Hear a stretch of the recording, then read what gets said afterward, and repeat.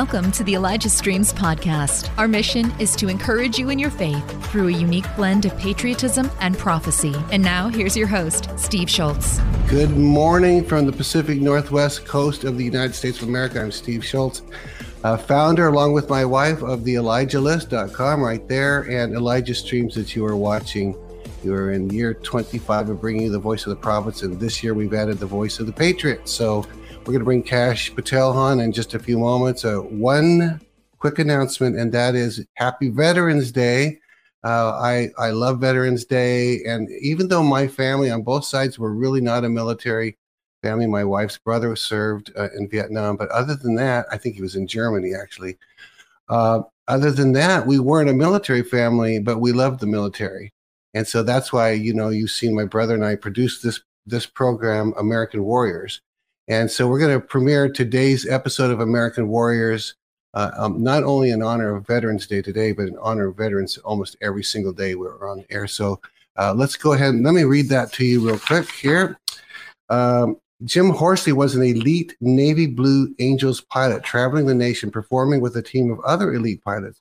But his skills came from fighting the North Vietnamese in North Vietnam, executing harrowing missions and narrowly escaping while many of his friends did not.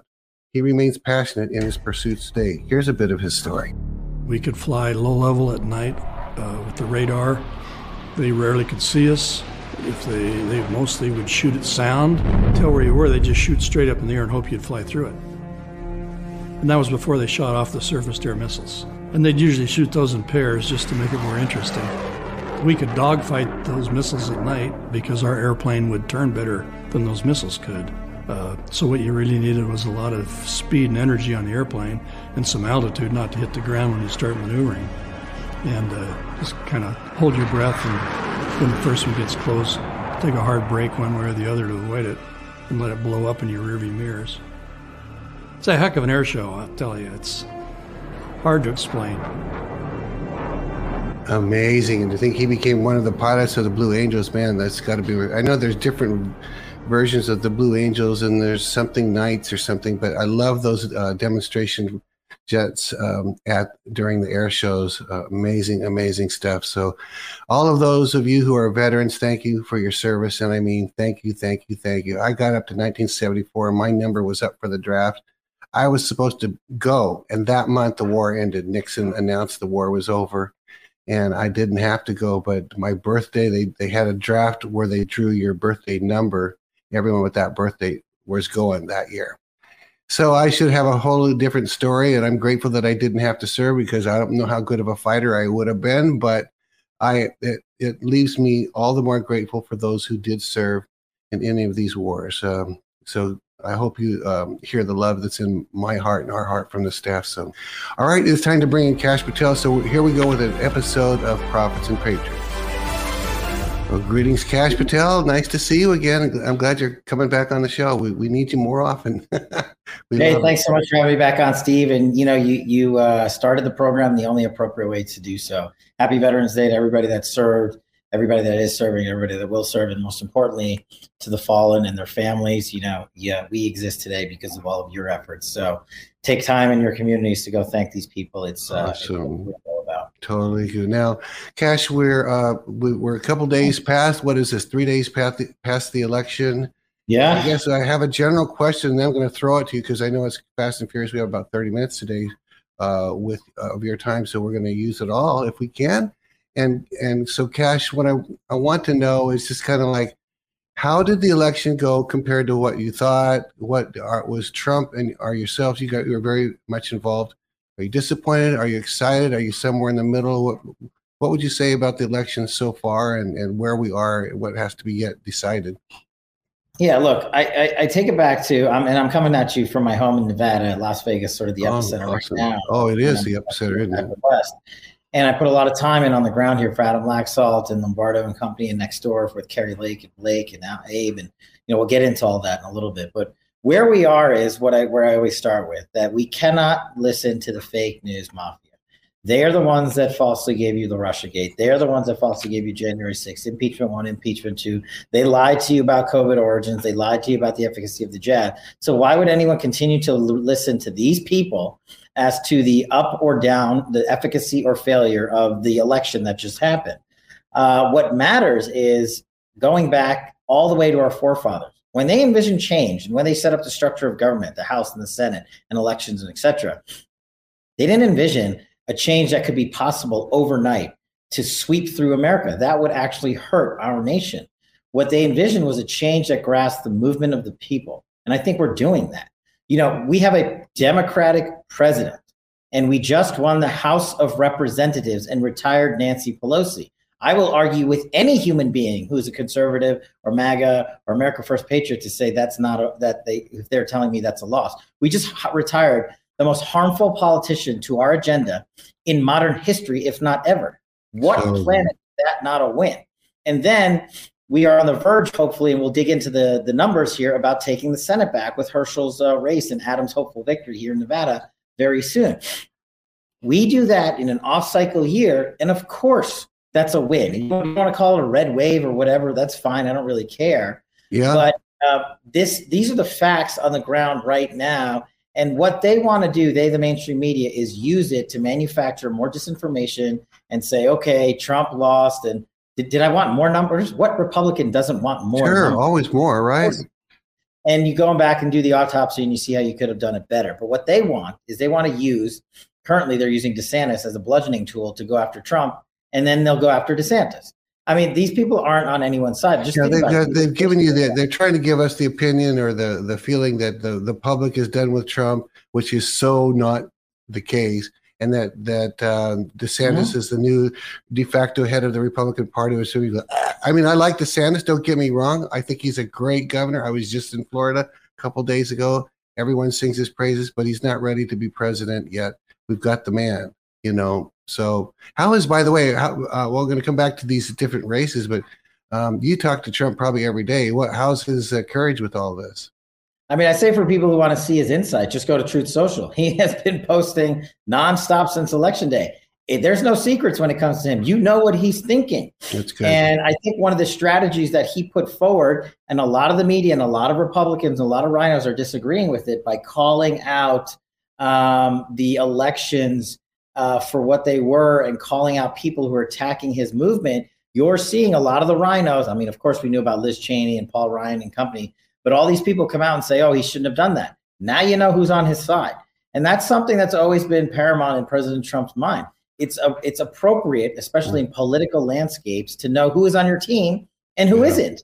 Because when you're on the verge of announcing for the presidency of the United States again, which I think and I hope he's going to do, you want to know who's on your side. Yeah. And what better time to figure out that landscape than in the middle of an election cycle where we still in America can't deliver election results on the day of and are waiting days, if not weeks, into an election, what was supposed to be election day, which is now election month, because the mainstream media and the radical left agenda in states like Arizona and Nevada specifically have changed the voting dynamic, that is the rules and regulations behind voting, to allow this.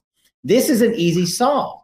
Look at Missouri, look at Iowa, look at Florida. All these states have 2x and 3x the population of Nevada and Arizona, and they can tabulate their votes properly without fraud in hours, and we have to take days and weeks. We don't have to.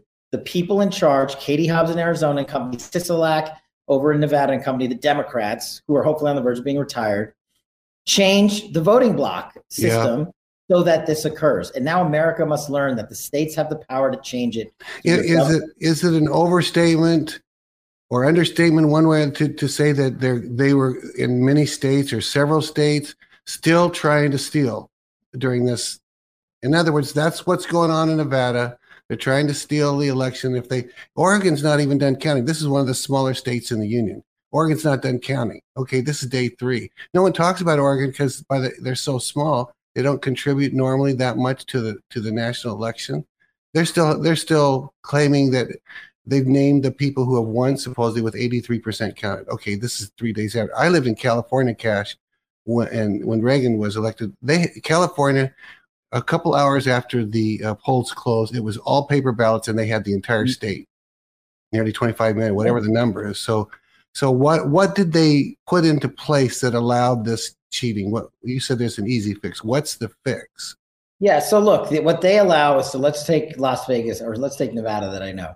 They allow a system of early voting and mail-in balloting to happen weeks before and run it into election day and pass. Get this, in Nevada, your vote can be counted up until tomorrow. Up until tomorrow, Saturday? Yeah, tomorrow, Saturday, 5 days after the election. I'm not against early voting. Let me be clear. The state of Florida has a 2-week window of early voting. It just ends 2 weeks before the election so they can tabulate all the votes. Wow. It's an easy fix. And how about this? In Nevada, again, where I live, and I can speak to it better than places like Oregon and whatnot, the registrar's office in Washoe and Clark County, the two most populated counties that host 85% of the population of Nevada, actually told us on election day they were understaffed. How is that possible? You didn't know the election was coming? Yeah. You couldn't find human beings, Nevadans who wanted work, who wanted to be paid, wanted to be a part of the electoral process? They chose not to. They chose instead of, can I just say this? Instead of saying, pipe broke and we didn't know what else to do, so we had to go. They predetermined to say we're understaffed. I mean, is that fair to say? Yeah. That's the only way to say it. What are they going to say? It's utter incompetence. It's like saying on Christmas Day we ran out of Santa Claus. What are you talking about? How is that possible? It's only possible if you intentionally make it so. Next door in Arizona, get this, in Maricopa County, Phoenix, the most populated county in Arizona, they ran out of ink at the registrar's office in Maricopa County in multiple precincts. Literally, you can't make this up. I know they announced it. Of course, when I say riot, I know they announced that they ran out of ink, but I don't know. These are easy fixes. These are easy fixes when you have a state AG and a state governor who want to come in there and do free and fair elections properly, as Carrie Lake has advertised, as campaigned on that she would do. Lombardo's going to do it here, and the state AGs like Abe Hamadan Company are going to do it. These are easy fixes. So many states do it. It's not like the Democrats are going after how we did elections in Missouri or Iowa or Florida or where have you. They're saying, okay, that's the result. Yeah. And we made the changes there, or the state officials made the changes there to make it so, and we need to do that everywhere. Can we talk about what states that are prominent that are, because there's other states, like I said, Oregon, that are really not finished yet, but they don't really count because they're just, Arizona's not officially over, is Pennsylvania's, are they over is Pennsylvania over? Is that done? Yeah, I mean, I think technically the votes are still coming in there, but there's no way for us to make up the spread. And then talk about any other states, but Nevada. So what states are we waiting to get to? Do we absolutely have the House? Because I've heard it both ways because of the not counting. Is the House? We have the House. These same states that have these voting problems are holding back from announcing the winners because they don't want the narrative out there early and often that we got the House, which is a monumental win. Yeah. And so we're a little bit behind on terms of the Senate because we do need Adam to win, but I can break down why I think Adam's in a great place here, Adam Laxalt that is, here in Nevada. And of course we have the Georgia runoff, which is coming up. And I just need to put in perspective across, when you're going coast to coast, let's take Oregon and New York. Democratic monsters, right? Oregon just barely won its gubernatorial race and it went Democratic. We had a strong Republican candidate out there. In New York, Lee Zeldin shrunk the voting base to less than 5 percentage points in a Democratic state. He lost by less than 5 points, which in political landscape shifts is tectonic. And in doing so, he and Elise Stefanik, dear friends of mine from my time in the House of Representatives, added 4 Republican seats to the U.S. House of Representatives that were all not just maybe Democrats, stronghold Democratic seats. We took 4 seats, including Maloney, who is the head of the Democratic chair process. What does that mean? He owned the money. He was one of the most powerful figures in the Democratic Party, and the state of New York booted him from office. That's because of movements like Lee Zeldin's and Elise Stefanik's, who captured the America First movement. And even though we didn't win that state writ large, these are victories that the mainstream media is not talking about. And this is why I'm telling you we have the House, because we just stole these 4 seats because people are tired of the radical left agenda. And when you do that in places like New York, Just think of the rest of the results that are going to come in places like rural Arizona and other states like Montana just came in for Zinke and things like that. So they're coming in. They just don't want to call them. Thanks for listening. The Elijah Streams podcast is made possible by donations like yours. To become a partner, go to ElijahStreams.com/give. And how confident are you? I know you just mentioned we're kind of right there. If Adam Laxalt, does it look like we've got the Senate? So I believe Adam wins. That's 50. Okay. So what's left here, and not putting into play Arizona because they have like 300,000 plus votes left to go. We have much less in Nevada. And the places where Cortez Masto, the Democratic incumbent senator in Nevada, was supposed to have performed well or outperformed Adam, almost entirely all of those voting precincts are in. What remains are places that are favorable to Adam. And what remains are election day ballots that are supposed to break heavily for Cortez Masto, broke for Adam Laxalt. And so with the percentages left out there, we're talking about a much smaller percentage in Nevada than Arizona, Cortez Masto would have to run the table 65-35 to catch and surpass Adam. And we feel strongly in Nevada that the math is on Adam's side and the people are on Adam's side. So hopefully by tomorrow, we'll be announcing the 50th senator in the United States Senate, Adam Laxalt. With Nancy Pelosi happily retiring, obviously the House has the power of the purse. They release the money. What do you see the House stopping that they're funding right now? What going forward now? What are they going to stop? Well, look, as a guy who ran Russiagate for Devin Nunes on House Intel, let me just tell you what committees in Congress should be doing. They should stop funding every government agency and department that obfuscates the congressional oversight of Congress, whether it's DOJ, whether it's FBI, whether it's DOD, whether it's anything related to Fauci or the border, the Judiciary Committee, the Intel Committee, the Oversight Committee, the Foreign Affairs Committee. All of these people have a role to play, and especially with a Republican majority, when we have the gavels, that means we run the investigations, not the unselects from January 6th. They've shown us one valuable lesson: the power of Congress when you get our guys behind them. We must take that same power and drive it through Congress to say, you DOJ and FBI have created a two-tier system of justice and lied to the American people, provide the documentation, or you don't get your budget. And your budget is taxpayer dollars. It's not their money, it's ours. And this is what we must demand of every committee in Congress that has a Republican majority. And hopefully it'll be both the House and the Senate, but at least we know it will be the House. And what they can do is stop the radical left agenda, but more importantly, they can perform the oversight and accountability that the executive branch under Joe Biden won't do, that DOJ and FBI won't perform. But we did it during Congress, during Russiagate, and we got 17 people fired or retired early because we exposed their corruption and unlawful activities. That is on the table and very doable for committees in Congress. And your audience needs to remind the folks we sent to DC must do this on a daily basis. On Fauci, who everyone watching this program already knows he's a crook. I mean, I'm sorry, but I'm not an unbiased interviewer here. But I heard you on another interview, and you talked about there would be investigations, including investigations about. And I thought, did he say that? Because I didn't know he was willing to say that publicly. Where you said you investigate the efficacy of the jab, is the way you put it. Talk about that for a minute, because there's been a long time where people thought, well, President Trump's done everything right, but I don't know if he understood that the jab wasn't such a good thing. And now I hear you're saying that we would like to at least investigate the efficacy of the jab. What can you talk about? Yeah, top three of congressional oversight investigations: FBI, DOJ 1, Fauci 2, order number 3. So when it comes to Fauci, what I'm talking about is, what did Fauci put forward to the American people in the Trump administration that he knew to be false about the efficacy of the jab, about the origins of the China virus, and what other lies did he tell us? And as you know, just go back to any feud he's had with Senator Rand Paul and company. You can see lie after lie after lie exposed. Mm-hmm. And then more importantly, why was he doing that? And did he make money off of that? We need to investigate this. Now, whether or not you agree with the jab is not the issue.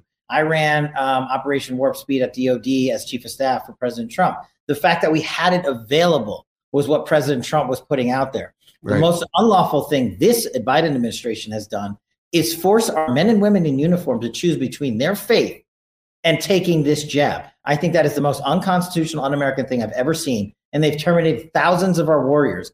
And the first thing Congress must do is when they get back, reinstate every federal law enforcement officer and military service member that was fired because they were forced to choose between faith and the jab, and reinstate them with back pay. I've been saying that from coast to coast. And that can you explain that, to what degree do they, I agree with that, of course, but what do they have to do it? Do they still have to get Biden's signature? They've got to pass it and then Biden's got to say, okay? No. Or do they get? They control the purse. Okay. They control what we call the billets, the seats, the number of people allowed to work for this division or that department or that agency and whatnot. And they have ways of specifically also, and we're talking about people who were, I believe, unlawfully terminated. Yes, I do too. If that's the case, you don't need the president of the United States to act to retroactively restore their roles.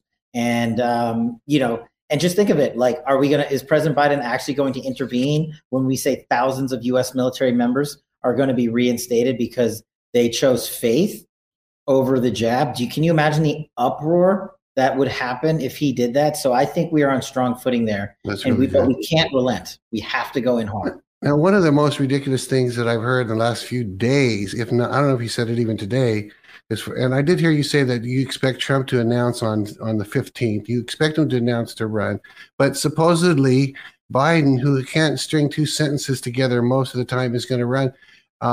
But you're seeing that as a good thing, I think. Talk about that for a moment. Yeah, I thought one of the biggest takeaways from the midterms that nobody talked about was Biden basically went out there to the podium in the world and announced that he's going to run again in 2024. I mean, what better candidate for President Trump to square off against, should he announce, than Joe Biden? I mean, the past 2 years have been a disaster. And we know that America feels that way because we just flipped the House and we're on the verge of flipping the Senate. It's not just me saying it. Yeah. All these seats in an election cycle that was not favorable to Republicans have been going Republican because of the values that we put forth are what Americans care about, whether it's education, military, border security, or what have you. Now, I do think the one place that the campaign candidates could have and should have done better, like in Pennsylvania, is talk about the kitchen table policies that impact their families and how they're going to improve those on a daily basis. You can't just expect Trump to win it all for you. You got to go in there and do the job and say, how am I going to get Western Pennsylvania 50,000 more jobs? I as the next senator, or I as the next congressman or woman.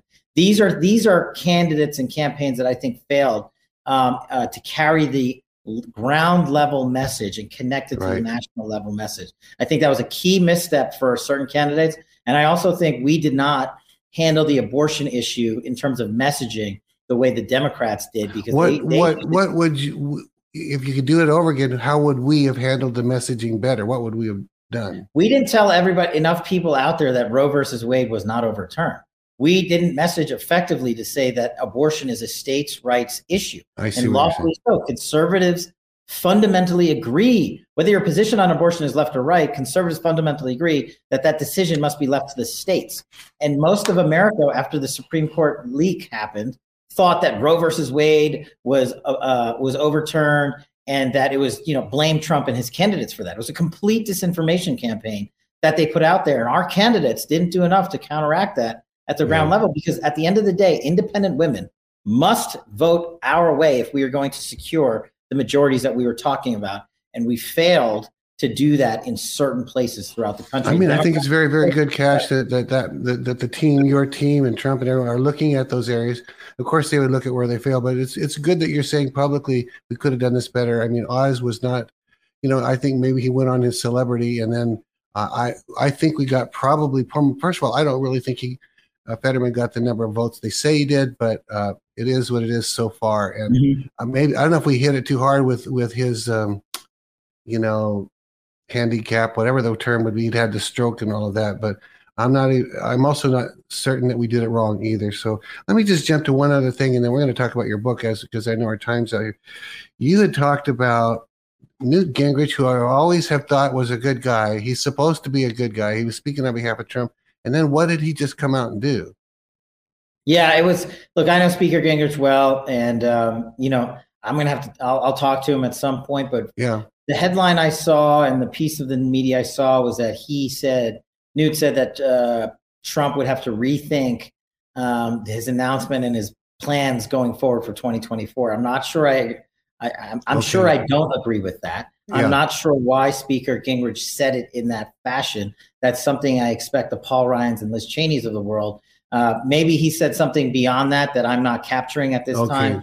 And I'll always give Newt the benefit of the doubt. But that headline in and of itself, someone who is Donald Trump's one of his biggest surrogates, his biggest proponents, former Speaker of the House, who helped capture the MAGA movement with President Trump. A lot of people are paying attention right now to messaging like that, especially the fake news, and saying, oh, look, everyone's turning on Trump. And that's the message we can't have internally, this fake news causing us to internally fight. I don't believe that the America First movement is turning on each other or Donald Trump. I think the media is doing a masterful job portraying it as such and saying that, oh, everybody's internally infighting. If we were internally infighting, we don't win the House of Representatives. No, if we were internally infighting, we're not on the cusp of 50 and 51 senators. That's not how you win. That's not how our founders set up the government structure and the electoral process. So we're going to have to keep pounding and keep going. But like I said at the top of the show, a lot of these statements that President Trump has made on Truth Social have borne out the true colors of some of these former so-called America First patriots. So, wow. Kash, thank you so much for this update. I appreciate it. Hopefully you'll come back many more times in the future. We want to talk about the books that you've written. I don't know if you just want to talk about the second one or both one, either one. Go ahead. We'll put those. Well, I got a special announcement today. Thanks for having me on. Yes. We're actually doing the holiday bundle, the holiday package, the Plot Against the King Christmas bundle. Not only do you get both books, you get a Christmas tree ornament and you get a bright green Christmas mug that says Communist Tears on it. And the ornament and the mug are on the house as part of the package. And we're giving you a 10% discount on both books. You can get Plot Against the King and Plot Against the King 2,000 Mules. Russiagate and election integrity, two of the most prevalent topics of the day, especially right now in an election cycle. And they're at plotagainsttheking.com. You get 10% off both books and a free mug and a Christmas ornament. Stock your stocking stuffers. Get the Christmas tree gifts for your kids, your grandkids, and get it for adults too. These books Donald Trump has put out on Truth Social that I wrote have gone to #1. Google has banned our ad campaign. That just tells me we know what we're doing and we're over the target. And who doesn't want to talk about election integrity? Plot Against the King, 2,000 Mules that I did in collaboration with Dinesh D'Souza. We need to teach our kids about a constitutional republic. We need to teach them about Russiagate in a fun way. And we've done that in the Plot Against the King series. So go to plotagainsttheking.com and get the Christmas bundle today that we're just releasing today with a 10% discount, plotagainsttheking.com. The holidays are here. Let's usher in our Republican majorities with these great books. That's good. Well, thank you so much, Kash. I appreciate it. We're going to stay true to the 30 minutes because I know your time's short. God bless you. Hey, have a happy Thanksgiving and Merry Christmas if I don't see you before then. So appreciate it. Thanks so much. Happy Veterans Day. And I'll see you before the holiday. See you later then. Okay. Bye-bye. This has been Elijah Streams. Thanks for listening. For more episodes like this, you can listen to the Elijah Streams podcast at ElijahStreams.com on Apple, Google, and Spotify. Join us live every weekday at 11 a.m. Pacific Time at ElijahStreams.com on Rumble and Facebook. Elijah Streams is part of Elijah List Ministries. Go to ElijahStreams.com/give to become a partner today.